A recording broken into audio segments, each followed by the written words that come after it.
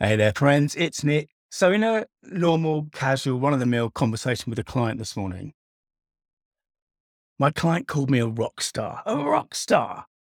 And it's made me really happy. I mean, let's just think about this for a second. There's not much further away from a rock star than a kind of a copywriter. But then you start to think, don't you? Rock stars are storytellers. They know what they're doing. They're successful by definition. They're confident. They have a skill set. And in this particular case, I was being called a rock star because not only am I doing work the client's very happy with, I'm doing it ahead of schedule. In fact, I am running ahead of the other members of his sort of wider team. And the reason I'm telling you this is not just to brag, although that, I mean, that's a useful side effect, I suppose. But it's because so often when we are talking about, when we were talking kind of business speak in that kind of emotionless business drawl that we see on so many websites, and we're talking about how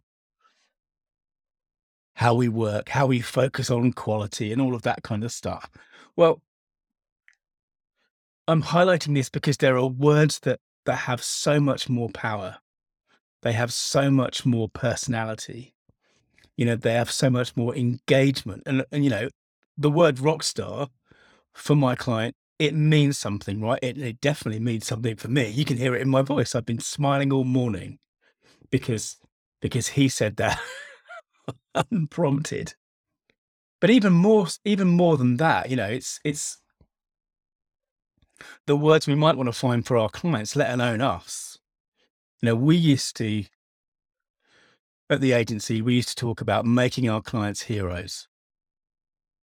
We're going to make you a hero inside your organization. And that used to be the goal. We used to have people getting compliments from their bosses because of our work.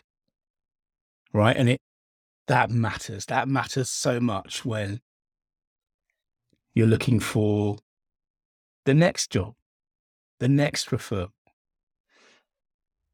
When we use the right language, when we use different kinds of metaphors, and Rockstar is really just a metaphor, obviously, we bring different energy into our transactions. Sorry, that's the dog shaking next to me. Into our transactions, into that kind of the relationships, into our work. What would it take if you were going to be a rock star for your clients? How would that affect what you did, what you offered, how you acted, how you interacted? If you wanted to make them a rock star, how would we think about the work we were going to do? Words really matter. And even if all you take from this little silly podcast today is that you have an opportunity to go and talk to someone who's doing great work and use a different kind of word. Use a word that will resonate. Use a word that will help them make them smile like I've been smiling this morning. Use a word that will help make their business mean story. No, their story mean business. Oh man, it's late in the day. Thanks for listening. If you want to dig deeper into the stuff that I do, search online for story.business. Bye now.